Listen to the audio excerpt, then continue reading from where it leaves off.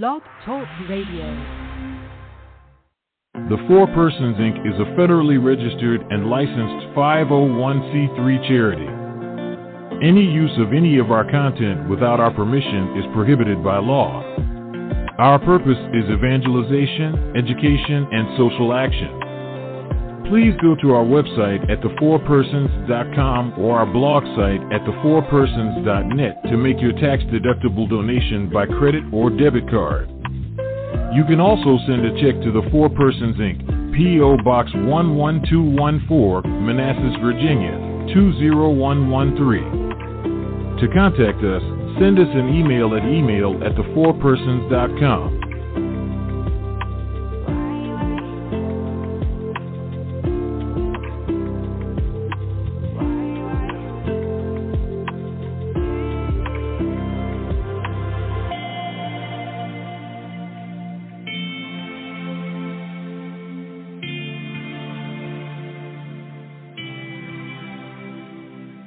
Welcome to the Catholic Ken Apologetics show on the Four Persons Network. This is our weekly Friday morning show with Catholic apologist Ken Litchfield. To call into the show today, the number is 515-602-9655. That number again is 515-602-9655. And now, let's welcome our host Ken Litchfield. Good morning, Four Persons Blog Talk Radio Show fans. This is the Catholic Ken Apologetics Show with me, your host, Ken Litchfield. We have a great show for you planned for you today. Our special guest, the world-renowned apologist John Benko, will be joining us to answer some common questions about the Catholic faith.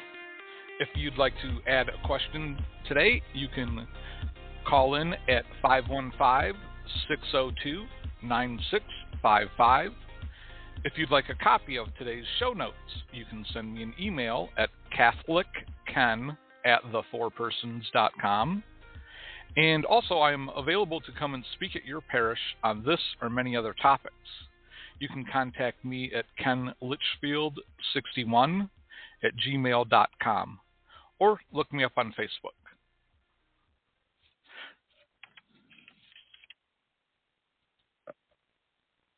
Are you there, John? I sure am. Good morning to you. Good morning. Thanks for tuning in. Okay, so our first question comes from Lloyd A., and he asks, Roman Catholics that are professionally and thus publicly known to be celibate are in an apparent contradiction to what Ignatius of Antioch taught. If anyone is able to abide in chastity to honor of the flesh of the Lord, let him so abide without boasting. If he boasts, he is lost. And if it be known beyond the bishop, he is polluted. It becometh men and women too, when they marry, to unite themselves with the consent of the bishop, that the marriage may be after the Lord and not after concupiscence. Let all things be done to the honor of God. And that's from Ignatius' letter to Polycarp, chapter 5, verse 2. So here we see that the first generation churches, celibacy was considered a private offering to the Lord. It was not to be brought to the public church's attention. No Christian establishment, church, or movement should be setting celibacy as a prerequisite for anything. The only conclusion is that it must be kept private and irrelevant to offices in the church. So my answer to Lloyd is that when Ignatius was a celibate bishop of Antioch, there was a group of heretics that claimed to be Christians called the Docetists. They taught that Jesus was fully God, but only put on a human suit. Based on this, they taught that the flesh was bad, so we shouldn't have children because it traps souls in human bodies. The Docetists also like to brag that they were celibate to ensure that they were not creating more humans to trap souls in.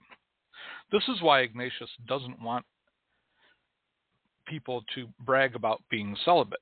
Christianity spread through having families and adopting the children abandoned by Roman pagans. As a practical matter, it was good to be celibate if you were a priest or bishop, because the Romans and the Jews were persecuting Christians by having them arrested and killed if they would not adopt and worship the Roman gods. A single man is better able to give up his life to share the truth of the Catholic faith. Jesus tells us that celibacy is the better way in Matthew chapter 19, and Paul tells us in 1 Corinthians chapter 7 that he wishes all men were like he is. Paul, Luke, Timothy, Titus, Barnabas, Mark, the Apostle John, Ignatius, and Polycarp were all single. A single man does not have to worry about dying for the sake of Christianity. A married man has to think about how his death would affect his family.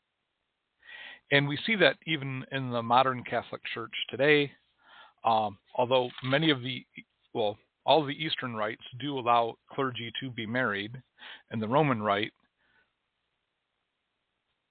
clergy can be married, but the general rule is that they remain single.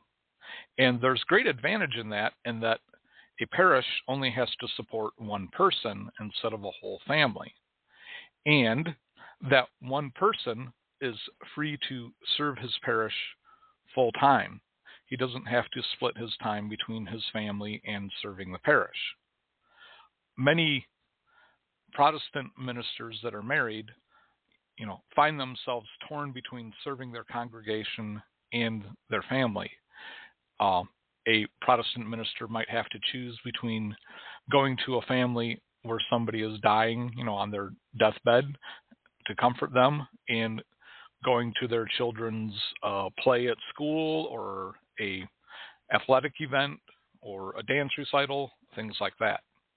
Priest can go to that family because he has no other conflicting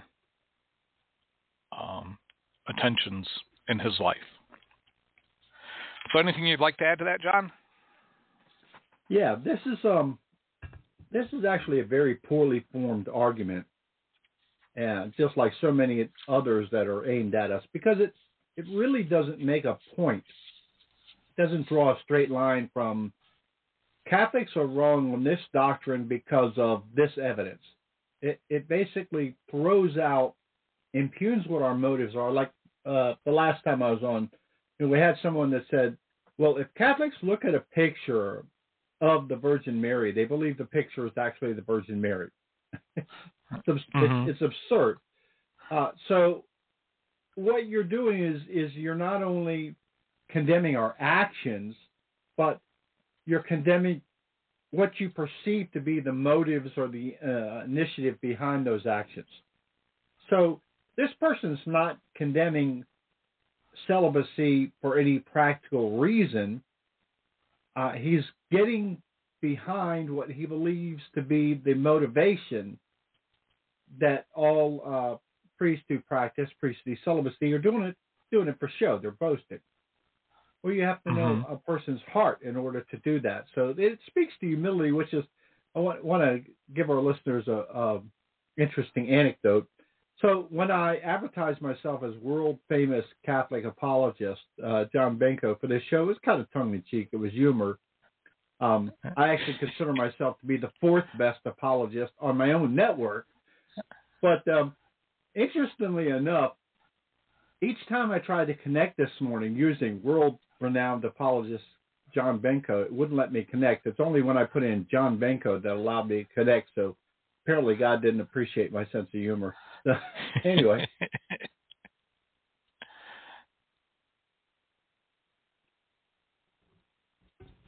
So anything else you want to add? No, that's it. The question, like I said, the question was poorly formed, and it's not saying that Catholics are wrong on a certain doctrine for any particular reason. In order to try and impugn Catholics on this or to attack the Catholic position, he has to invent motivations. well, how can I do that? How can I say that? I could say that Ken did something wrong, but I can't say what the disposition of his heart was. Maybe you were just having a bad day, you know. So, you know, to basically with a broad brush say that all Catholic priests are practicing celibacy so they can boast. That's painting with a broad brush, don't you think?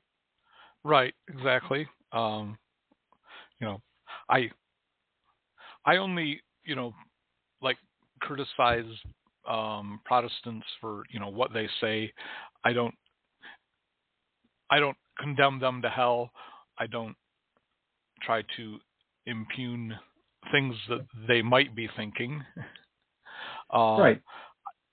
And the I other might thing that I explain noticed that you don't do is that you don't add all kinds of hyperbolic names on top of it. In other words, we say we disagree with our Protestant friends. We don't say we disagree with our cultists, Babylonian, you know, right, et cetera, et cetera, et cetera. And, you know, all this stuff that we get on our end, you know.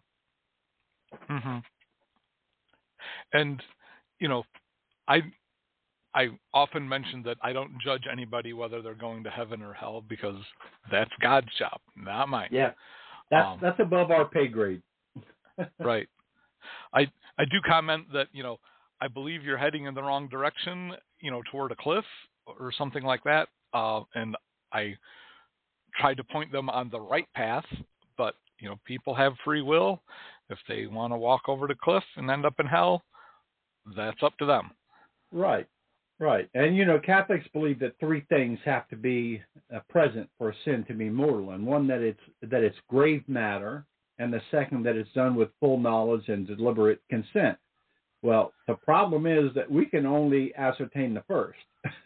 We can establish that something is grave matter, but we can't know your full knowledge and deliberate consent because that means we would have to be able to read your heart. And again, that's above our pay grade. Mm-hmm. Okay, so let's move on to the next one. This comes from my friend Imran, who is in Pakistan, and he's referring to 1 Samuel chapter 28, verses 12 to 16, and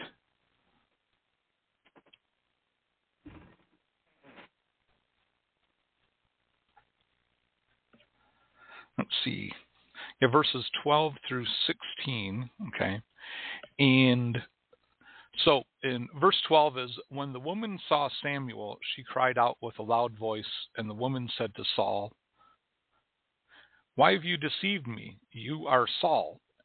And the king said to her, "Have no fear, what do you see?" And the woman said to Saul, "I see a God coming up out of the earth." And he said to her, "What is his appearance?" And she said, "An old man is coming up, and he is wrapped in a robe." And Saul knew that it was Samuel, and he bowed down with his face to the ground and did obeisance. Then Samuel said to Saul, "Why have you disturbed me by bringing me up?" Saul answered, "I am in great distress, for the Philistines are warring against me, and God has turned away from me, and answers me no more, either do the prophets or by dreams. Therefore I have summoned you to tell me what to do." And Samuel said, "Why then do you ask me, since the Lord has turned from you and become your enemy?" So the question that Imran has here is like, you know, why was Saul able to go to a sorceress and who was able to call up Samuel from the dead, when we know that that's not allowed in the Catholic Church? But Saul had turned away from God and was about to face the Philistine army. He uses a medium to contact the dead prophet, Samuel, who tells them that Saul and his sons will die tomorrow in battle. Saul learns that he will die and therefore repents of his sin. And Leviticus reminds us that we should not contact mediums to contact the dead for our gain. Saul contacted Samuel to find out what was going to happen to him, not for personal gain. It was still the wrong thing to do, but people do wrong things all the time. The story also tells us that even great kings can turn from God, and they will meet God's justice in the end. No one escapes God's justice. So, anything you want to add to that? Yeah, this is the age-old question that that people have pondered over for centuries. People a lot smarter than you and me have pondered over this for centuries. So why does God not intervene to stop people from doing evil things? And the saints have had a lot to say about this over the centuries, Ken, and it could be for a number of different reasons. And one of those reasons is sometimes God will permit, not allow, but permit us to go forward with our self-destructive actions in order to bring us to the humiliation of, okay, you did it your way. Now, see how that worked out for you? Kind of giving us a reckoning of where we truly stand and our reliance upon Him. On the other hand, sometimes God will permit, for reasons we can't understand, acts of just unspeakable evil by evil people who have no intention of repenting, and sometimes those evil actions destroy the lives of or seemingly do. And this is where faith comes in, Ken. If we had all the answers, we'd be God, and faith must come in where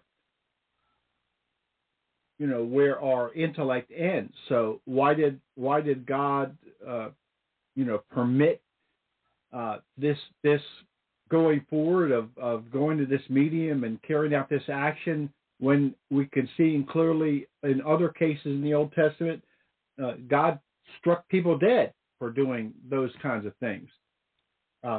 We don't know. It's like, why did God preserve the fire in the book of Daniel, but He did not preserve Joan of Arc from the flame? Why did God? I'm talking about Shadrach, Meshach, and Abednego. Why did God preserve Daniel from the lions, but He did not preserve Ignatius of Antioch from the lions? We don't know the answer to these questions, so any answer that we give is going to be speculation or some kind of academic exercise, but it all comes down to faith in the end. Right. And we have to let God be God, and we have to do our part. And sorry for not getting all my chapters and verses correct. I haven't had enough coffee this morning.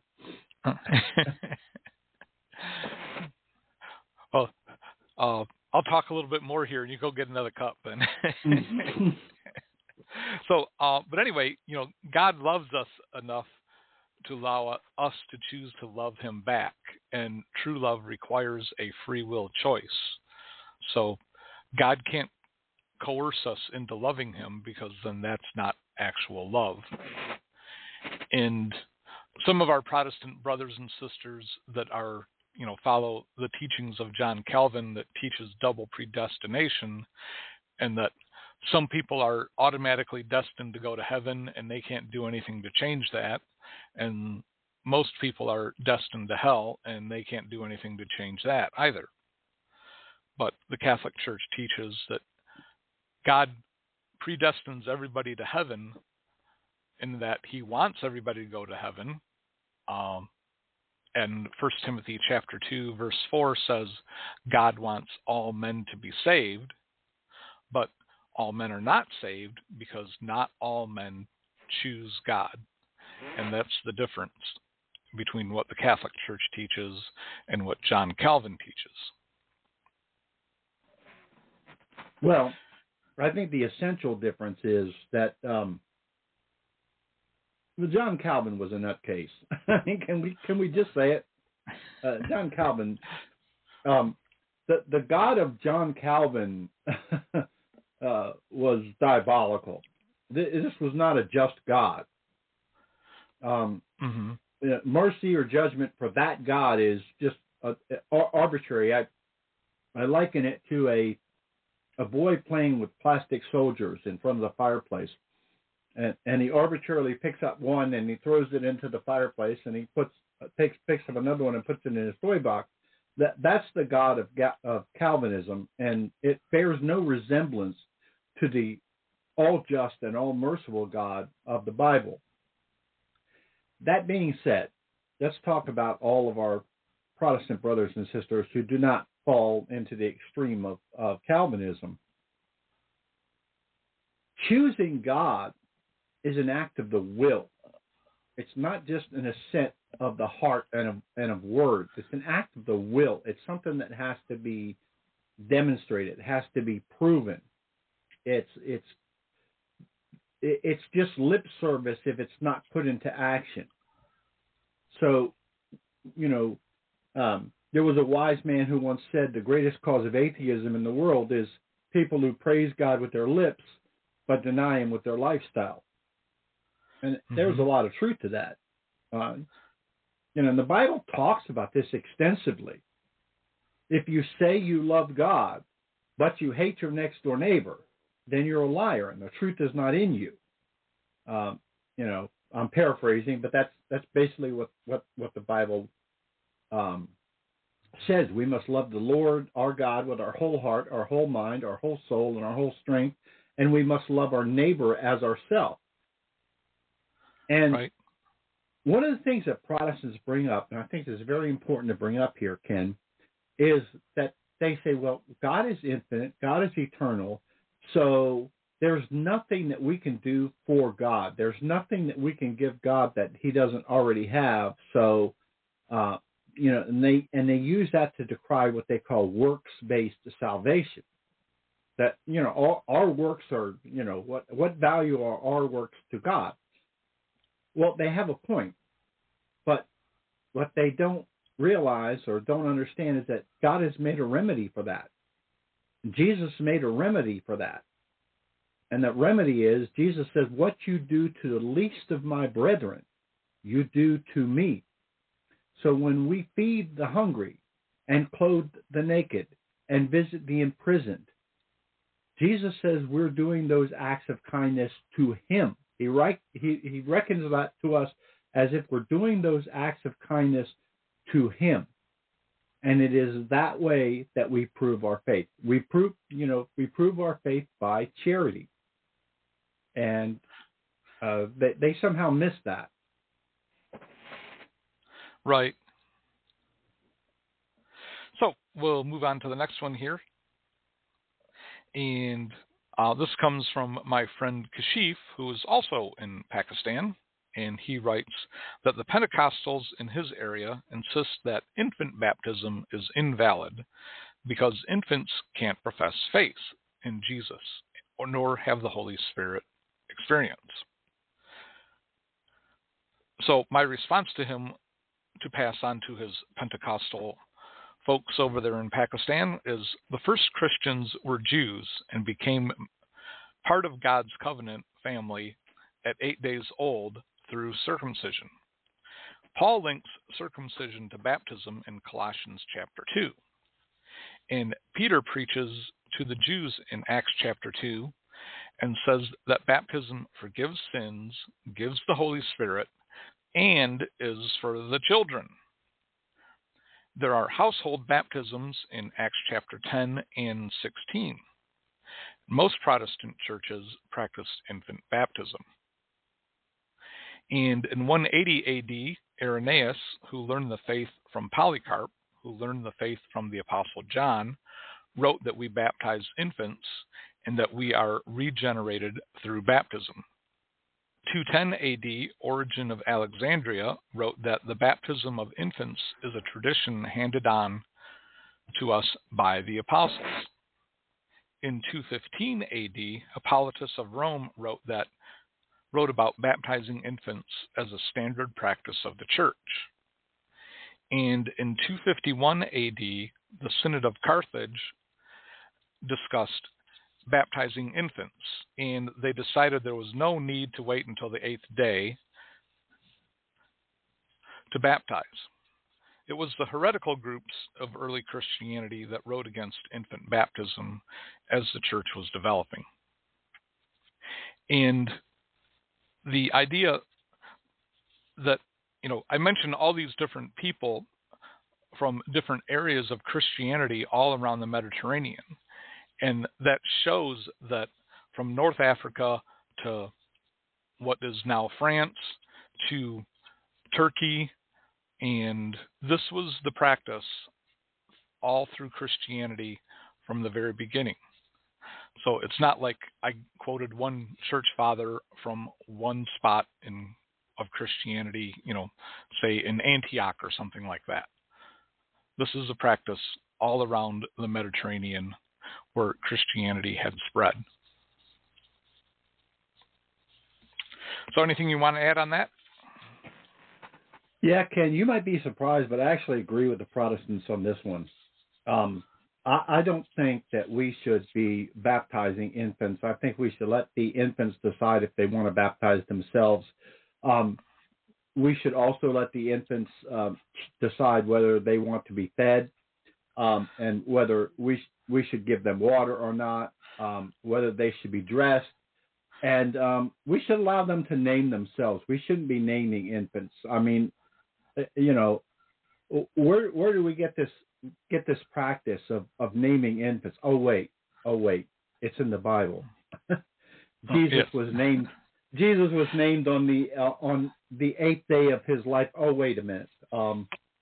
And he also was circumcised on the 8th day, and that was his entrance into the covenant of faith. And oh wait, Paul says that baptism is the new circumcision. So if you use syllogistic logic and you say that infants were circumcised, A, and baptism is the new circumcision, B, then C, infants should be baptized.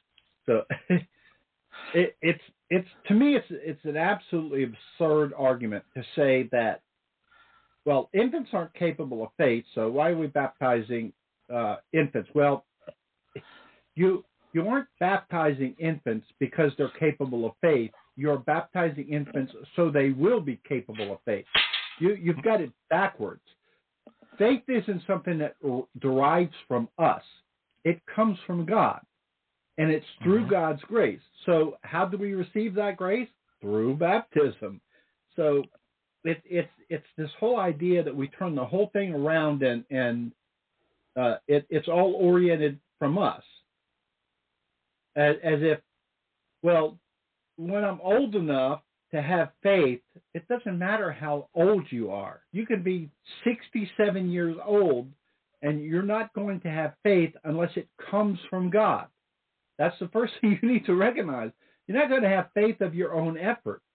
And the ironic thing about it is some of the same people that argue this, that we have to wait until people are old enough to decide for themselves whether or not they're going to be baptized because they have to be old enough to decide whether or not they have faith. Some of these people are the same people that, on the other hand, are saying, well, there's nothing that you can do about it anyway. Your works don't have anything to do with it one way or the other. So this is what we call cognitive dissonance, trying to hold two contradictory views in your brain at the same time. And, to me, we should follow the formula that they claim to follow, and that is, what does the Bible say about it? Well, the Bible says that infants were named and circumcised on their 8th day. And that includes Jesus. Jesus was given his name by Joseph on the 8th day of his life, which consequently was January 1st. And that is why all of time, all of our calendar year centers around January 1st, 1 BC, because that was the day in which Jesus entered the faith community, and that was the day in which he received his name. So why wouldn't we emulate that if that's what the Bible shows? Right. And Pentecostal Protestants have this idea that, the way that you've been saved is by having a Holy Spirit, experience. And so that's how they think that you have to have that experience before you can be baptized, because that right. Holy Spirit experience is the proof that you actually are saved. Yes, and I want to say one more thing before we move on to the next question. I was using a literary device called sarcasm, folks, because I know that we're going to be hearing from people that are going to be saying, you know what John said? He said we shouldn't feed babies. He said we should let babies die of dehydration. It was sarcasm, folks. Okay. Anyway, please go on. Right. Again, if people look at the whole thing, in context, they should understand. But, some people will only look at hear snippets. what they want to hear. And hear what they want to hear. And, but yes, the Pentecostals developed this tradition. And also it's important to note that this idea that you have to have a Holy Spirit and experience to know that you are truly saved, that actually started in the early 1900s. So, these Pentecostals, are thinking that Christians have been doing it wrong for 1900 years. They didn't have that Holy Spirit and experience, to know that they are saved. Right. So what happened was, from the death of the last apostle, around about 100 A.D., the apostle John. So from that point all the way through to 1910 in Pilot Point, Texas, all of the Christians that lived in all those intervening years had the wrong way, and they all died and went to hell. Not one of them was saved because none of them had that Holy Spirit experience. And we should be thankful to those folks in Pilot Point, Texas in 1910 for showing us the true path. Right. Whenever somebody tells you this about a new way to be saved, we need to point out to them. That's more sarcasm, by the way. Yep. Okay. We need to point out to them, the history of that tradition of being saved. Mm-hmm. So let's move on to the next one. Marion asks, do Catholics think that the Bible is without error or conflict? And so my answer to her was, in the Catholic Church, we start with the message Jesus wanted us to receive that was passed on in the oral tradition through the Word of God, that we know as sacred tradition. The oral Word of God came before the written Word of God. Jesus didn't leave a Bible behind so that we would know what he taught. The New Testament has writings from 8 authors, and only 5 of them actually walked with Jesus. Mark, Paul, and Luke were not apostles. Mark wrote what he learned from Peter. Luke wrote what he learned from many other witnesses years after the events. Paul mostly wrote corrective letters to the churches, providing them with teaching on how to live life as a Christian. But Paul also received information from Jesus directly. But Protestants are hung up on the written Word of God because they have been taught that the written Word of God is all that was passed on. There are certain detail conflicts in the accounts given to us in the Gospels. In Matthew chapter 27, verses 27 to 28, it says that the soldiers put a scarlet robe on Jesus. Yet Mark, in chapter 15, verses 16 and 17, says that they clothed him with purple. In John chapter 19, 1 through 2 states, the soldiers put a purple robe on him. We are not expected to read this as an error, but as a minor conflicting detail. Both colors represent royalty, which is what the Roman soldiers were trying to do. It is possible that the Roman soldiers first put a red robe on Jesus because they had one handy, and later changed to a purple one. Instead of saying that one gospel is an error, we accept them as written and passed on to us, while recognizing that what we are supposed to learn from them. The writings that make up the New Testament were established about 350 years after Jesus ascended into heaven. The 27 writings of the New Testament were assembled from the 140 early Christian writings in existence in the late 300s. In 180 AD, Irenaeus writes that we only have 4 Gospels because there were many others available at that time. Paul writes to the Colossians that they should exchange letters with the one he wrote to the Laodiceans. Yet we don't have the letter to the Laodiceans in the New Testament. This is because the criteria for being in the New Testament was that it had to be known to be written by an apostle or his secretary, read in churches known to be founded by an apostle, and it had to support what the church was already teaching. As late as 360 AD, the book of Revelation was rejected by the Council of Laodicea. And as early as 170 AD, we had a book of Revelation from Peter. All of the men that established the canon of the New Testament taught Catholic things like baptismal regeneration, the real presence of Jesus in the Eucharist, the primacy of the Bishop of Rome, and the veneration of Mary. What we are expected to learn from the Bible is how God wants us to come to know Him and how we are supposed to live after that. In the Catholic Church, we don't worry about the details about what Jesus did or did not do. We worry about the message of salvation that He taught. Protestant church founders start with their foundational verses that shape their new theology and then go through the Bible looking for the verses that support their new theology. The Catholic Church is rooted in first century Judaism because Christianity grew out of Judaism. The Catholic Church's interpretation is based on the Jewish understanding of the Old Testament. It is the New Testament overlaid on the Old Testament that brings out the deeper meaning of the Old Testament. As St. Augustine wrote, the New Testament is hidden in the Old, and the Old Testament is revealed in the New. So what would you like to add to that, John? All right, so let's look at this. I want to approach this one logically. So let's say there was a math problem. There was an arithmetic problem. I'm not even going to say what the arithmetic problem is, but let's just say there was this hypothetical arithmetic problem. And the question is, what is the answer to this arithmetic problem? And I said the answer was 21, and Ken said the answer was 17. Okay? Well, there's only 3 possibilities here.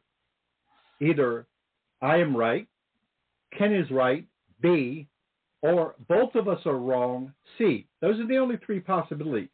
There's no scenario, since we've given 2 different answers, there's no scenario where Ken and I are both right. That's not possible. One of us has to be wrong. So the only scenario is that one of us is wrong or both of us are wrong, right? Mm-hmm. So when the question is, do I believe that the Bible is without error, we first have to define what the Bible is. There's over 7,000 translations of the Bible that have been made. All right? And some of them translate Genesis 3:15, for instance, as she will crush your head. And some of them translate it as he will crush your head. And some of them translate Luke 1:28 as hail full of grace. And others translate it as hail highly favored one. Well, someone has to be wrong. So the first answer to your question is, do we believe the Bible is without error? Well, that first is predicated on which version of the Bible that you're using. The King James Version of the Bible, for instance, and the New International Version of the Bible, for instance, are absolutely riddled with errors. The New International Version of the Bible, actually in one chapter, I think it's in Luke, it's either Luke chapter 11 or Luke chapter 13, they actually insert words into the translation. Wow. The word mother, for instance, is inserted into the translation. So that's the first thing. So which version of the Bible is closest to that inerrancy that you're talking about? Well, I would say the Douay Rheims or the Revised Standard Version Catholic Edition. These are very good translations. The second thing is, how are you defining without error?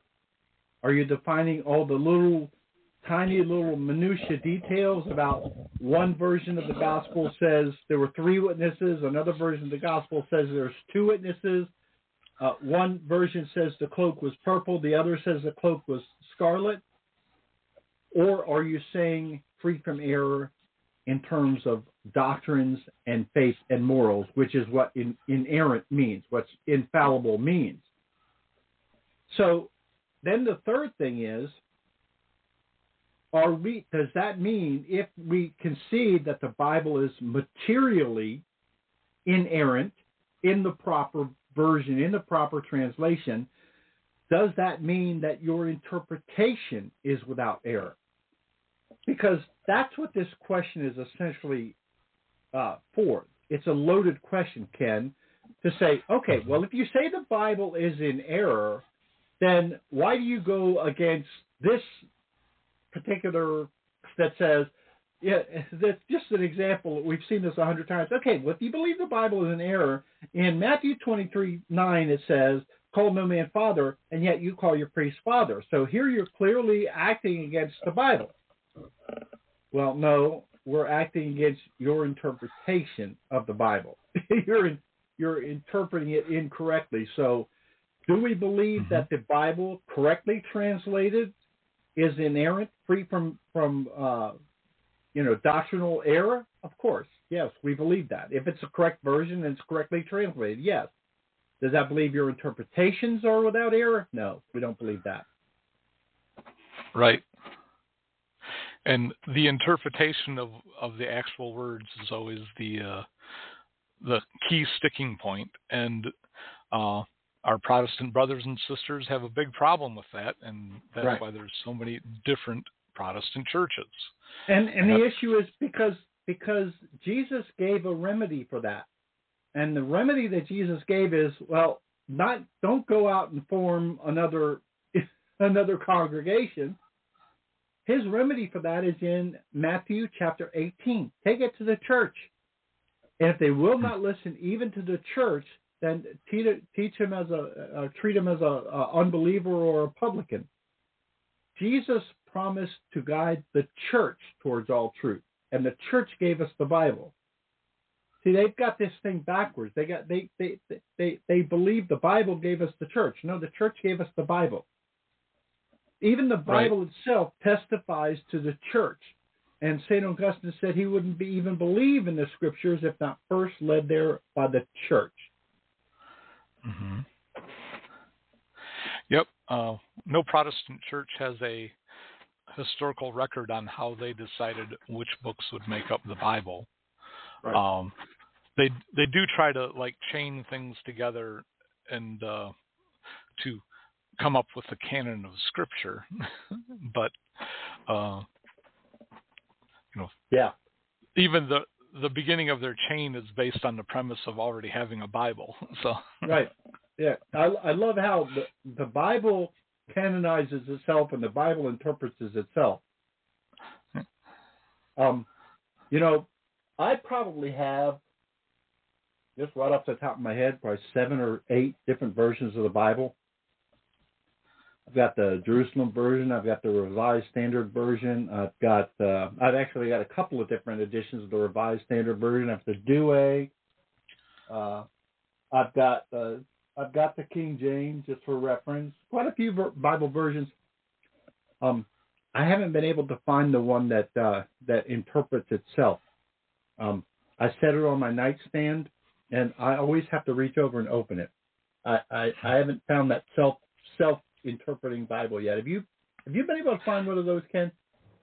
No, I did find an audio Bible, but not a self-interpreting Bible. In fact, let me give a plug. I got software this is the greatest stuff in the world. I want to give it a plug on your show. Go to faithdatabase.com. That's faithdatabase.com. You can get the full software for about $40, and you can get all of the additional things that go with it, all the additional plugins and add-ons for about another $40. And it's a treasure trove. It's got like every church council document, all of the books, so many of the books of the great saints, Story of a Soul by St. Teresa of Lisieux. It's got St. John of the Cross. It's got Aquinas. It's got Augustine. I mean, just every church document, every papal encyclical, and it's got 10 different versions of the Bible, including the Latin and Greek. It's absolutely fantastic. You can go to faithdatabase.com and get it. So I got 10 versions of the Bible right there. I said before I only had 7. I got 10 right on my computer. Right. So again, not enough coffee. I was going to say that makes a total of 17, but you know, I'm sure the KJV is in the software version and on your shelf, so right, that would be redundant. Yeah. So you're down to at least 16. Yep. So speaking of interpretation of the Bible, we have another question here from Marie, and that she writes, John 10:7 says, Then Jesus said unto them, Verily, verily, I say unto you, I am the door of the sheep. In John 10 verse 9 says, I am the door. By me, if any man enter in, he shall be saved, and shall go out and go in and find pasture. In John chapter 15 verse 1, Jesus says, I am the true vine, and my Father is the husbandman, also known as a vine dresser. And in John chapter 15 verse 5, Jesus says, I am the vine, you are the branches. He that abides in me, and I in him, shall bring forth much fruit. For without me you can do nothing.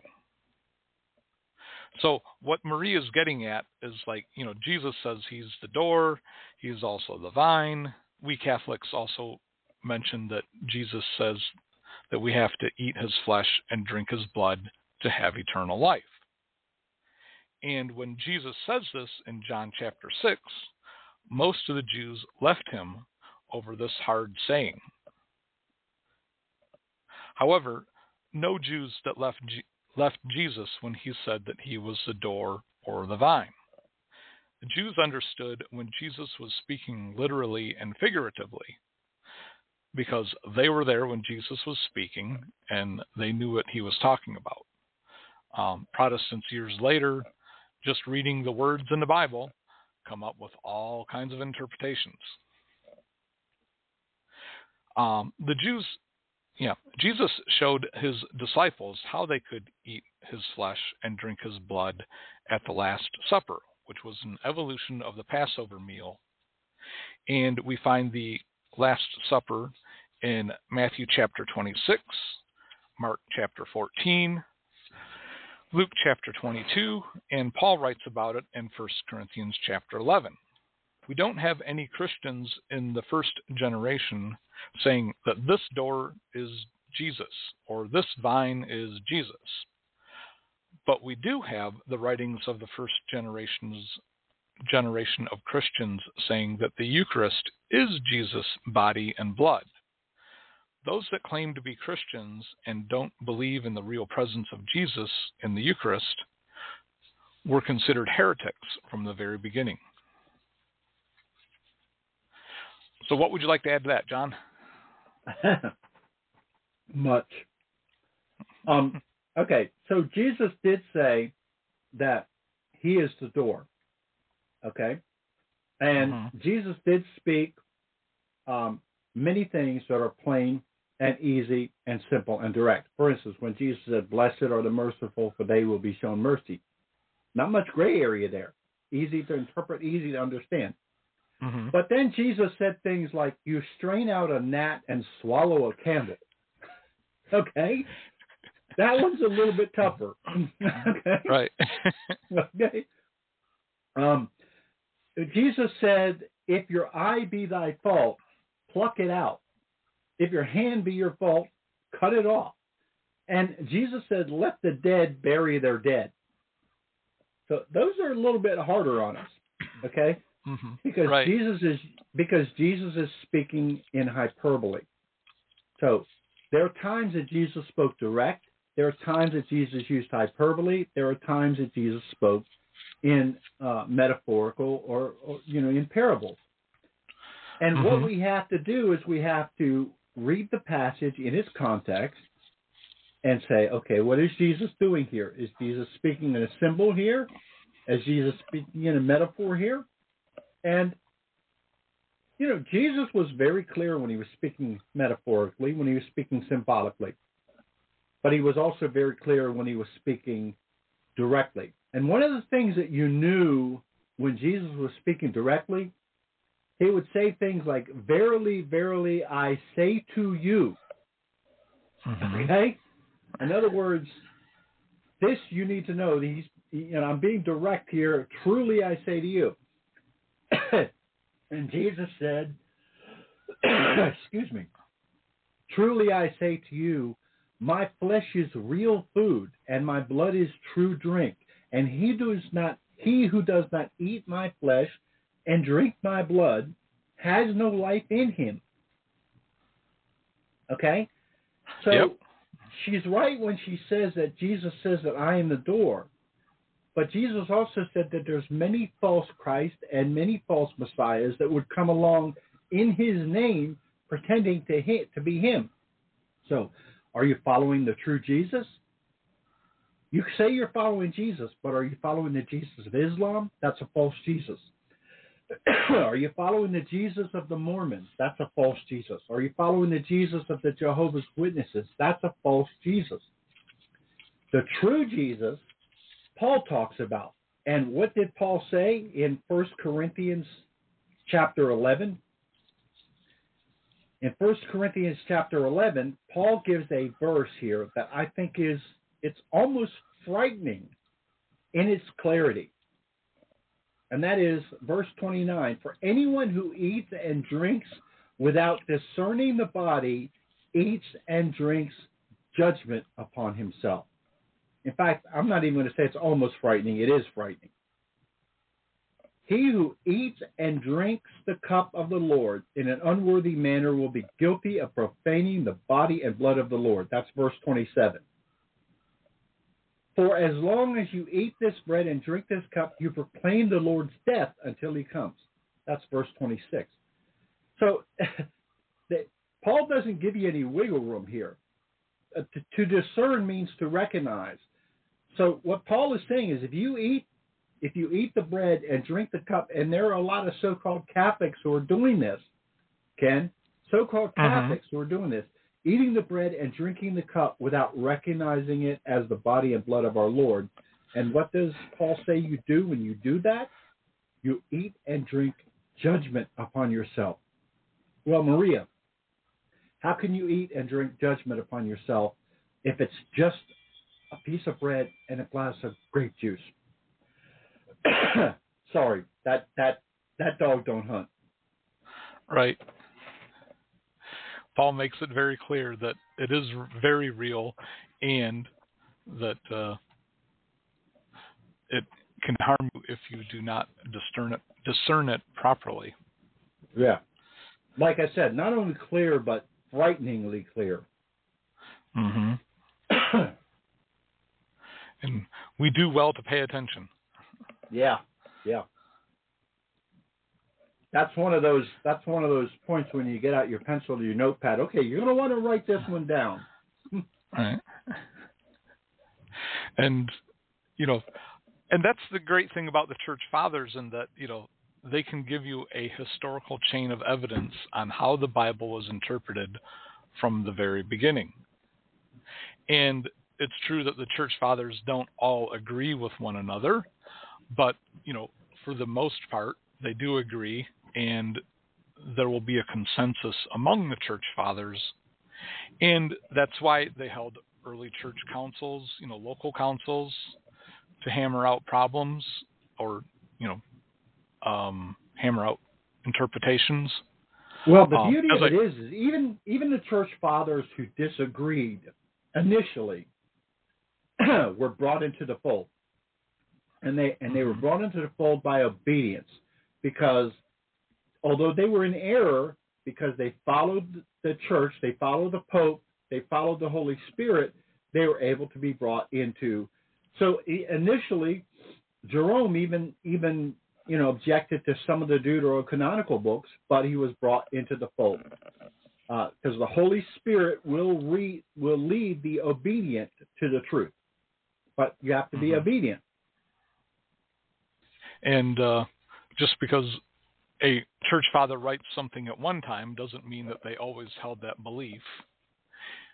And unless the church dogmatizes something, different theological opinions are allowed. So we don't have to worry about those minor conflicts in the church fathers. And they just also, just like the Bible, their writings can be misinterpreted by modern Protestants, that are starting with their preconceived ideas and then reading back into what was actually written by the church father. Right. And the thing is, Irenaeus of Lyon, he writes about the different heresies that were available at his time, and none of them sound like Protestant churches today back then. In the Nag Hammadi text the library found at Nag Hammadi, has a lot of heretical texts in it, and you won't find Protestant interpretations in there. The Arians, who thought that Jesus was not co-eternal with the Father, kind of goes along with the modern Jehovah's Witnesses, in that they don't recognize Jesus as God. And as you mentioned earlier, the Mormons also get it wrong because they have a misunderstanding of what God is. Hey, I'm going to be a god and I get my own planet. What a deal. Yeah. Sounds good. But, not real. I don't think that's going to work out for you. No. So that's all we have for today. Yes, hey, Ken, do you mind? I know we're going to go a couple minutes into the archive here, but I think it's worth it. Do you mind if I tell your listeners some of the stuff that's coming up on the Four Persons? We got some great stuff coming up that they're going to be interested. Sure. Let's get all that in there. Yeah.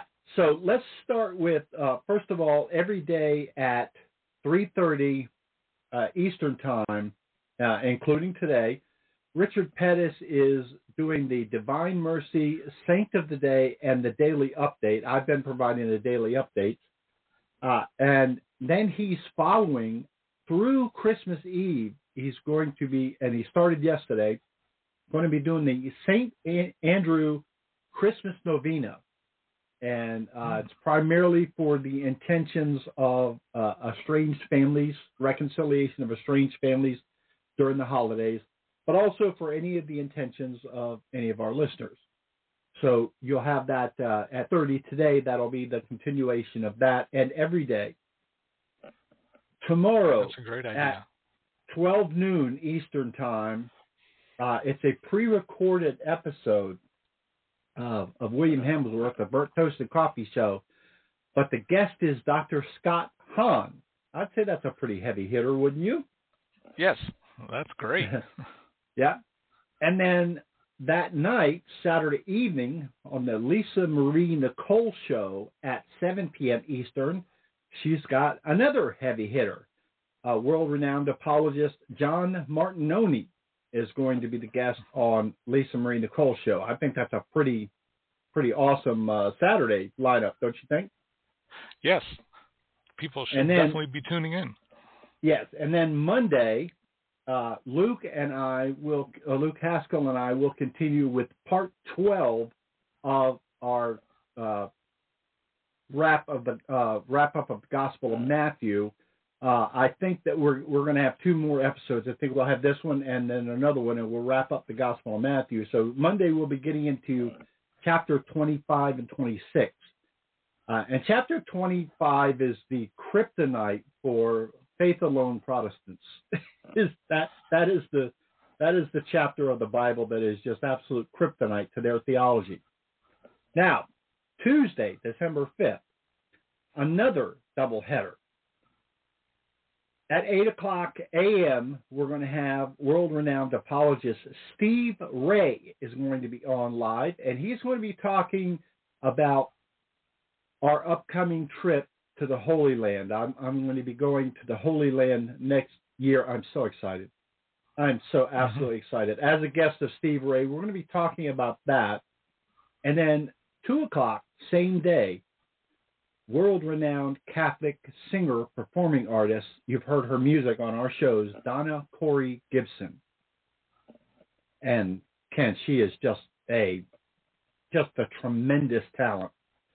And then Wednesday, Thursday, Friday, Saturday, back to our regular lineup with Catholicism Rocks, Taking It to the Streets, your show, William's show. And then on Sunday, December 10th, we're going to be having two family members of the Rock Company calling us live from the city of Bethlehem. Wow. From Bethlehem, Israel, actually at the location of the Shepherd's Field. And they're going to be calling in. In fact, they promised me this morning to pray for all of us and to put our intentions by lighting candles at the Church of the Nativity, the actual birth site of our Savior. They're going to be calling in December 10th from Bethlehem. So that's what's coming up on the four persons. I'm so excited where this thing is going. And then also, just want to ask our listeners, go to our YouTube channel and check out our 3-part video on the case for Christmas. I think you'll be pleased at how it came out. Yes, makes a great case for Christmas, and you have great music and visual effects for that. And it will remove all doubt on the date of Christmas because you make a very thorough and rock-solid case as to why we know that Jesus was born on December 25th. And I think there is actually an appearance by world-renowned Catholic apologist Ken Litchfield on that piece, if I'm not mistaken. Yes, I have a tiny sliver of a part on there. I wouldn't say that. Where I said, right. Well, God bless like you. Thank you for having me on, and it's always fun to do these shows, and I really enjoyed it. Yes, thanks for joining me, John, and it's great when we do these together because it adds a lot more depth to the answers. So, thanks for tuning in today, all of you fans, and if you'd like a copy of today's show notes or have a follow-up question, you can send me an email at catholicken@thefourpersons.com or look me up on Facebook. And that's Catholic Ken with a K and at the4persons.com. And if you'd like to have me come speak at your parish on this or many other topics, you can send me an email at kenlitchfield61@gmail.com or look me up on Facebook. Thanks for joining me, John, and may God bless and guide all of your efforts to bring the truth of the Catholic faith to the world. God bless. Thanks. Bye.